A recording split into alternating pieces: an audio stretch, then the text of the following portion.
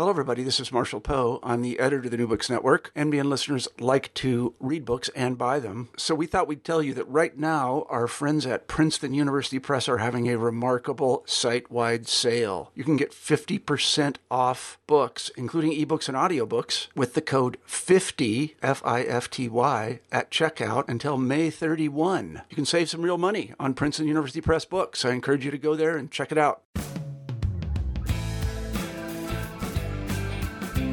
I'm Charles Pryor, and you're listening to New Books in British Studies, a podcast on the New Books Network. When the British explored the Atlantic coast of America in the 1580s, their relations with indigenous peoples were structured by food.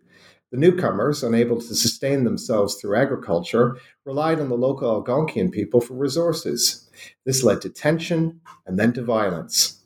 When English raiding parties struck Algonquian villages, they destroyed crops and raided food stores. According to English sources, all of this was provoked by the theft of a silver drinking cup, perhaps offered to an Algonquian visitor and understood as a gift of hospitality, a token of a new relationship of equals. For the historian, episodes like this are challenging to explain. We need to treat dismissals of indigenous peoples as inferior with much greater skepticism. And we need to recover the intentions of peoples whose actions were interpreted and distorted by observers who left the historical records that we, as historians, privilege as sources. Rachel Herman is lecturer in modern American history at Cardiff University. In No Useless Mouth, Waging War and Fighting Hunger in the American Revolution, she provides a powerfully original examination of how food and hunger structured relations of power in the Revolutionary period. The book, which will be published by Cornell this autumn, ranges widely from the villages of Iroquois to the lands of the Cherokee and along routes taken by Africans to Canada and Sierra Leone. It is a feast prepared with skill and served with considerable flair. It's a pleasure, Rachel, to welcome you to the podcast. Thanks so much for having me, Charles. I'm really pleased to be here. Great. So I wanted to begin by talking about how you researched this book. In your acknowledgments and elsewhere in the text, you recall places that you traveled to, you thank friends and colleagues, and you anchor every step of the research and writing in some sort of food experience. So what led you to this topic in the first place? It really all started when I was an undergraduate taking a class on colonial American history. I ended up writing a very short essay about the starving time in Jamestown, and that made me realize how much I enjoyed writing about food. And I ended up writing a senior thesis on culinary nationalism after the American Revolution in the early Republic, and that's what I thought I wanted to write about in graduate school. But the thing about graduate programs is in the United States, and probably graduate programs in the United Kingdom as well, is that the whole point of your first year is illustrating to you how little you know. So I got to graduate school thinking that I wanted to talk about American culinary nationalism, and it became apparent how little I knew about the colonial period still. And so I went further back in time, revisited the starving time in Jamestown, spent a little bit of time writing about cannibalism for my master's. That became my first article. And I realized I didn't want to write a whole book, a whole monograph about cannibalism. But what I did discover is that I am interested in the absence of food and how the absence of food tests power relationships. So really, this became a dissertation about food that then became a book about food's absence and how that absence tested, reforged, and created new power relationships. So that's sort of how I came to the topic. How I came to the sources is that I'm an archive rat. I love looking at primary sources. There's probably two different ways to approach a historical project. One is to start with the historiography and then pursue the primary sources, and the other is to start with primary sources and figure out your argument later. And that's what I did. So you mentioned you're an archive rat. Where did you go? The book gives a sort of an itinerary of where you went, but could you just sort of describe the process of traveling to archives, and why did you revisit archives when so much of our material is available in modern printed editions, microfilm, online? Why did you go straight back to those sources? I went straight back to the sources because that was a foundational tenet of my undergraduate degree. We were taught to go directly to the source. This was an idea that the early historian Lucy Maynard Salmon promoted. But I also was fairly convinced that when those edited documents, like the documents of the American Revolution, like the papers of Henry Laurens, to an extent like the Johnson papers, I didn't think that editors were necessarily interested in food, and so I was worried that they weren't including documents that dealt with hunger or food supply as extensively as the manuscript record would demonstrate. So I had done some exploratory research trips for the MA, which I don't think I talk about in the book's bibliographic notes. But my first archival research trip was to Cambridge and then London. I stayed in this hostel close to the British Museum, where there were 3 bunk beds next to 3 bunk beds next to 3 bunk beds. So you slept in a 9-person pod and crawled into the pod and closed your curtains at night. And people would come in and turn on the lights at 4 a.m. And then I'd head to the library at 9. So it was very cheap. Very, very visceral researching experience as an MA student. I began in earnest probably the following year. First, with a research trip to Ottawa. And that's where I started looking at transcripts of more documents that were in the British Library so that I had a sense of what to look for. That really became chapters 1 and 2, which are about pre-revolutionary diplomatic practices like hosting feasts at meetings to agree land cessions or treating food as both a gift and a trade good. And then some of the other sources in Ottawa dealt with formerly enslaved Black colonists who went to Nova Scotia and then Sierra Leone, and that's what became Chapter 6 and Chapter 8, which deal first with the Nova Scotia section of space and then Sierra Leone. So the way I started my research was not, I didn't know it at the time, but I was starting with what became the beginning and the end of the book. And that meant I had a sense of where I was beginning and where I was going. And yes, food is deeply wrapped up in archival visits. It's not, I think research can be isolating and lonely at the same time that it's thrilling and fun. And stopping in the middle of the day to have lunch, looking forward to dinner at the end of the day, meeting people who are researching similar documents or people who are researching totally different documents but similar themes. It's much easier to have discussions about how that research is unfolding when you're sharing food together. Yeah, you've definitely painted a picture of the upsides and downsides of graduate level research. So any PhD students who are listening in can take heart that they will find friends even though they're staying in grim conditions. So when does it come to you then that you mentioned at the very outset that food, hunger are a way into understanding relationships of power. When does it come to you that hunger is a very, very powerful historical lens, and when do you decide to use that centrally as a historical lens? I think I knew that food was important in forging power relationships much earlier than I realized how important hunger was important in forging power relationships. And I knew that because as a graduate student, I read works by authors like Psyche Williams Forson, who has a great book on Black women, chicken, and power. Sidney Mintz wrote one of the first sort of single commodity studies on sugar that's called Sweetness and Power. So historians, food studies scholars have been thinking about power for a long time and had been thinking about it for a long time, long before I started. I don't think I really thought as carefully about hunger and power until I started revising the dissertation into a book, because I knew that I wanted to turn it from a project on food into one about hunger. And those two things are related, but not entirely the same.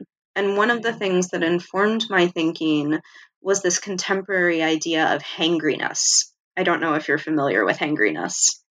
So hangriness is the concept of being hungry and angry at the same time. It's sort of a colloquial term. I am famous in my household for being hangry. I'm not very pleasant.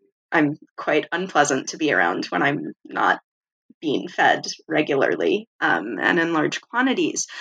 But I it wasn't, I don't think it was an epiphany moment. It was a gradual realization that that's not how 18th century people experienced hunger.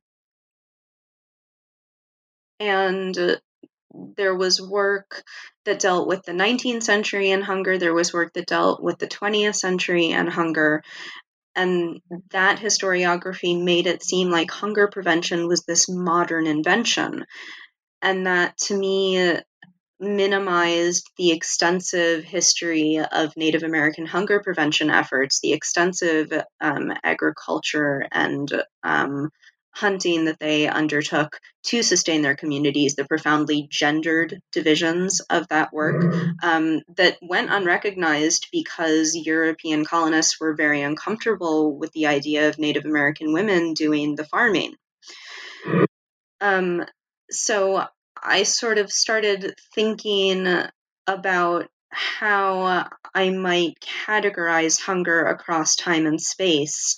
And as I started to do that, it became clearer and clearer that non-native observers were mischaracterizing hunger and that it was something that merited more skepticism than I was used to seeing in interpretations of it, particularly for the mid to late 18th century. Right. So I want to pick up right there on this notion of mischaracterization. There's a big theme that runs through the book is this notion that colonial observers misremember, distort, gloss, whatever you want to call it, the history, and particularly the history of their own sort of prosperity and place in relationship to Native Americans. They're really terrible. Yes, and I suppose we have the first Thanksgiving is a prime example of this sort of mangling of the historical past. But I mean, how is the colonial past misremembered even by the people who are supposedly right in it? The colonial past is misremembered in that, U.S. officials after the American Revolution kind of collapse the distinction between British colonists and American colonists to act as if they all have one shared past. They project ideas about whiteness back onto a time period before ideas about race had fully solidified. And most importantly, they say that when those colonists first came to North America, they immediately began to till the ground and to sustain themselves, it's patently untrue. If we want to start with the English, which we probably shouldn't do because the Spanish and the French were in North America before the English. So actually, we could start with them and talk about failed colonization attempts, the violence of the Cabeza de Vaca or the De Soto expeditions, their kidnapping of native guides, who they hoped would be able to take them to food stores. By the time we get to the period in the 1580s that you opened with, by the time we get to permanent colonization in Jamestown, English colonists still don't know how to plan for long-term survival in North America. They are very dependent on the Powhatans for corn, for venison. And when those supplies are withdrawn because colonists behave poorly, English colonists die. So I open this book with this misremembering of history, of that history, by a U.S. official named Timothy Pickering, because it's just so wrong. So when we turn it back around, I mean, historians of Native America now are presenting us with a view of the indigenous continent where indigenous power far exceeds colonial power. But nevertheless, despite the weakness of the colonists, they're drawn into indigenous networks of trade, sometimes into indigenous networks of kinship, and certainly into indigenous networks of food and diplomacy. So, what's the relationship, first of all, between food and diplomatic relations? And we'll get to war in a second. By the time of the American Revolution, so historians distinguish between the American Revolutionary War and the War for Independence and the American Revolution. So usually the Revolutionary War, War for Independence, is about 1775 or 1775 or 1776 to 1783. And the American Revolution can sort of start in the 1750s and go up until the 1830s. And I would say that up until the broad period of the American Revolution, there are lots of diplomatic practices in existence that have been shaped by interaction between natives and non-natives, but have been largely native-led. And there are a number of events that happen in the 1750s and the 1760s that interfere with those diplomatic customs, like the exchange of trade goods, like the fixing of prices for the fur trade. This happens as a result of restrictions introduced by Sir Jeffrey Amherst. And what this means is that by the eve of the American Revolutionary War, food is set to increase in importance as a diplomatic item. And it's set to increase in importance as a diplomatic item because it is and isn't like a trade good. It can be sold and it can be exchanged, but unlike trade goods, foodstuffs are something that Iroquois, Creek, Cherokee women produce rather than just something that communities receive. And because it's something that Native communities can produce, they are in as strong a position, and sometimes indeed a stronger position, than the Europeans with whom they are negotiating. This also means that when Native Americans talk about the absence of food, there are lots of diplomatic ways of doing that. So it's very common to describe yourself as starving. That doesn't necessarily mean that you're actually starving. It might mean that you are trying to make your host avoid seeming too ostentatious by giving you a gift of food. So diplomatic food practices include hosting major feasts, but they also include giving symbolic gifts that no one needs to major Native leaders. It also, though, means that when Native allies go to war with European ranger units, they come with their own provisions because women have supplied them. And that helps diplomacy because it means that European soldiers remain able to supply themselves for longer periods of time. And that improves relations too. So the shift towards conflict, there's lots of examples in the 17th century recorded by colonial observers where Indian war parties suddenly appear and slaughter livestock, destroy crops, and then vanish again. And this is something that you actually connect with other imperial contexts here in the British Isles, in fact. How is food and food supplies, how do they become targets of war? I think they've always been targets of war, but I think the people doing the targeting have changed over time. When I started thinking about this book, I was thinking a lot about the food histories I had read. I was thinking a lot about how podcasts like The Splendid Table were talking about food. And it seemed to me that usually ordinary consumers of food culture, food pop culture, were operating on the assumption that food brings people together and makes everyone feel warm and fuzzy. And I knew that when I wrote this book, I wanted a way to talk about those warm and fuzzy moments, but I also knew that I had to talk about violence because I don't really think that they are separable from each other. When I was in graduate school, we were reading sort of anthropological theorists who were interested in the line between food as symbol, people like Claude Lévi-Strauss, and food as a practical form of sustenance, like Marvin Harris, who wrote really interesting things about pigs, about cannibalism, about milk. And for me, I thought it had to have both a practical and symbolic and an accommodating and violent angle.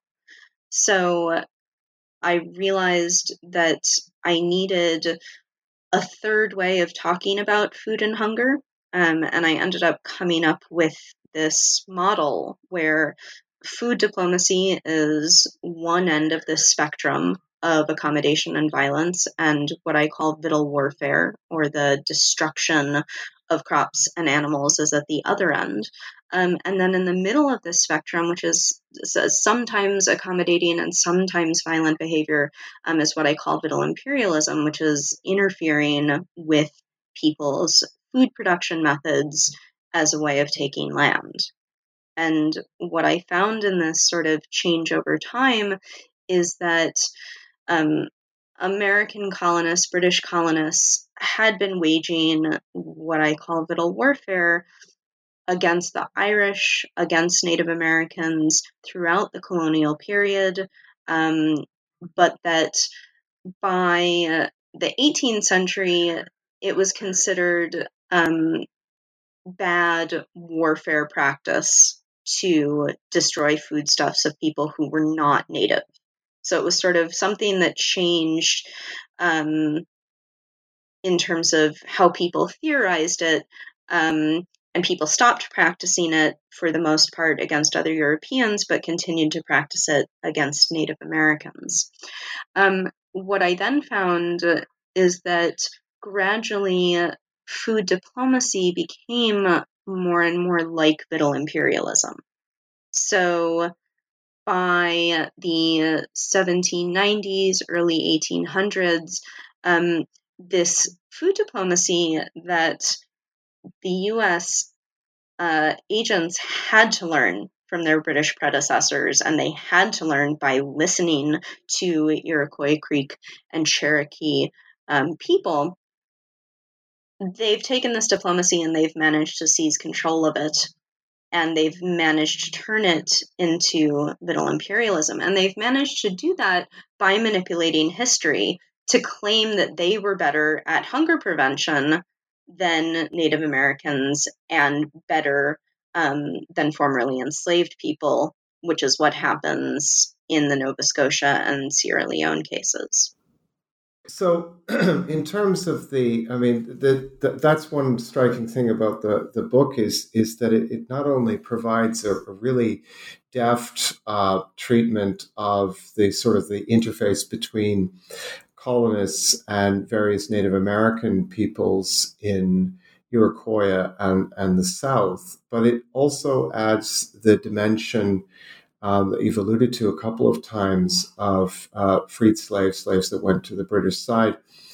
At what point did you decide to put those pieces of the narrative together? Because they sometimes, not all the times, but they sometimes are treated in isolation. How does hunger help us to sort of bring them back together? Well, I want to say that I'm certainly not the first to consider these different groups in tandem with each other. Maya Jasanoff, writing about the Loyalists and the Loyalist diaspora, has done this. I think my work is a little different because I don't think I would call Black colonists Loyalists until probably they got to Sierra Leone. That's really when they started to describe themselves as British subjects, which is, I think, an important consideration for definitions of loyalism. And similarly, I don't think I would describe Native American allies as loyalists. I think I would describe them as American allied or British allied. But I will say putting them together was important for me because I started I started the dissertation mostly by starting with the primary sources and then thinking secondarily about the historiography. And I was curious about the ways that looking at food and hunger might challenge extant historiographical narratives. So for the Black Loyalists, I realized that the narrative about their time in Nova Scotia focused primarily on land. And that seemed an important parallel with the history of Native Americans, where we talk about land grabs, where we talk about land cessions, where we talk about a longer history of treaties and treaty making.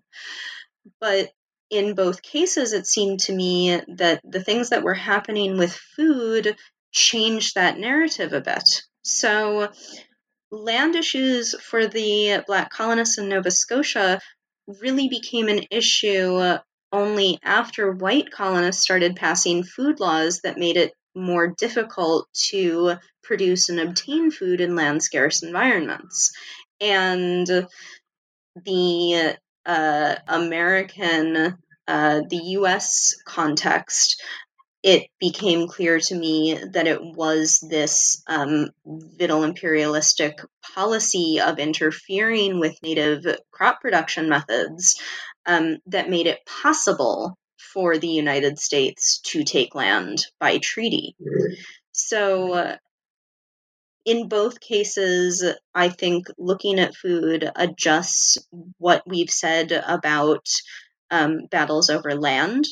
I think looking at food and hunger helps us to rethink the claims that scholars have made about the American Revolution as a period of decline in Indian country.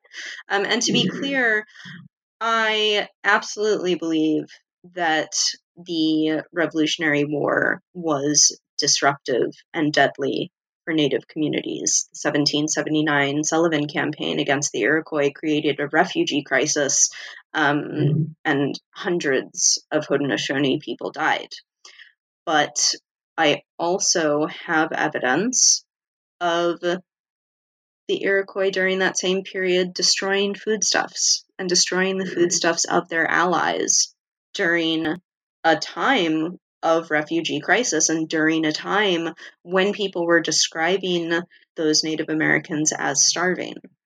And so I've sort of reinterpreted this declension narrative to try to highlight what I see as moments of resurgence in Iroquois power and to push that declension narrative later to the 1790s when the United States has sort of begun to implement this vittle imperialistic policy. The 1780s are this time where the U.S. government is, for one thing, fighting with state governments over who has the right to negotiate with Native Americans and demand land cessions. And then it's also a moment when the United States tries to demand land cessions and they get laughed at because they don't actually have the power to do so, and they don't have the money to raise an army, and they don't have the money for diplomacy if they want to try and be diplomatic about it. So looking at food and hunger reinterprets that period as well. And I think lastly, the last thing I'll say is that there is a fight against hunger that happens, and it revealed to me that fighting hunger, preventing hunger, are maybe 19th and 20th century questions and concerns after all. And that if we broaden our study of hunger to think about how people created hunger, to think about how they endured it, to think about how they mischaracterized it, then we get a better, fuller picture of what was happening on the ground in the 18th and early 19th centuries. There's a lot there in terms of where the historical narratives fit together. The book does make a very very ordered series of sort of interventions in periodization and chronology, as you've mentioned, moving the declension narrative back. And I kind of want to get us to step back and ask the question that we sometimes ask of students, which is the so what part. How do things look different as a result? And you've sort of alluded to this, but what's striking about the book is that you use your conclusion not simply to sum up the argument, but to point your readers to explore new avenues related to food and hunger specifically, but also to talk about the asymmetry of power, the presence of violence, of conquest, that is really right through the American historical experience. But the popular view of this period is pretty different. The popular view of the colonization of America all the way through the West is one of agricultural prosperity and the development of civil society and what have you. Are we still contending with really strong foundational myths when we confront this past? Absolutely. We're contending with the myth of the first Thanksgiving. We're contending with the myth that Jamestown was the birthplace of America. We're contending with this myth of self-sufficient European colonists thriving in North America. And in all of those cases, the United States needs to reckon with the fact that this was a continent that was primarily not white, not European, and that the Europeans who were present were not just English, they were Spanish, they were French, they were Dutch, they were Swedish, and they were predominantly at a disadvantage against much more powerfully established Native Americans. Similarly, I think the people in Great Britain are still reckoning with this question of empire and engaging in a debate that we don't need to engage in about whether it was good or bad. But, or maybe I should just be explicit and say, I think most historians agree that empire was destructive and manipulative and not as rosy as contemporary commentators today would like to say it was. So I think looking at hunger and how people deal with it, how people dealt with it, allows us fundamentally to see how people lied about it in the past to forge their own national creation stories. And they're absolutely still foundational. There is something about food and feasting, as I said, that makes people feel good. But anyone who's been to a fraught family meal knows that feasting is always potentially disastrous as well. And I think we just need to talk more about how the contests over food and discussions about hunger allowed nations to lie about their pasts. Wow. So that's, I hate to ask this question to someone who's just finished a book, but I have to ask it because I'm interested in, and that is, what next? What's the next topic? Where are you going after this is published? I'm working on a couple things. One of the things I will say, though, is that I think this project would look a lot different if I were to start it today. I think this project would be much more doable online and digitally because of the sort of outpouring of digital history projects like the Papers of the War Department, like the Internet Archive, like Southeastern Native American documents. And so before I talk about what's next, I was curious about your work on Treatied Spaces, which is also engaging in these sort of digitization projects. Because as I think about what's next, I want to hear about digital initiatives that might make some of those future projects easier for me. Okay, well, thanks for the opportunity to allow me to talk about that. Basically, we're very interested in using digital platforms to bring some aspects of this past to life again for audiences that don't know much about it. There are large collections of treaty documents that were published. There's the big early American Indian documents collection that was edited by Alden Vaughan.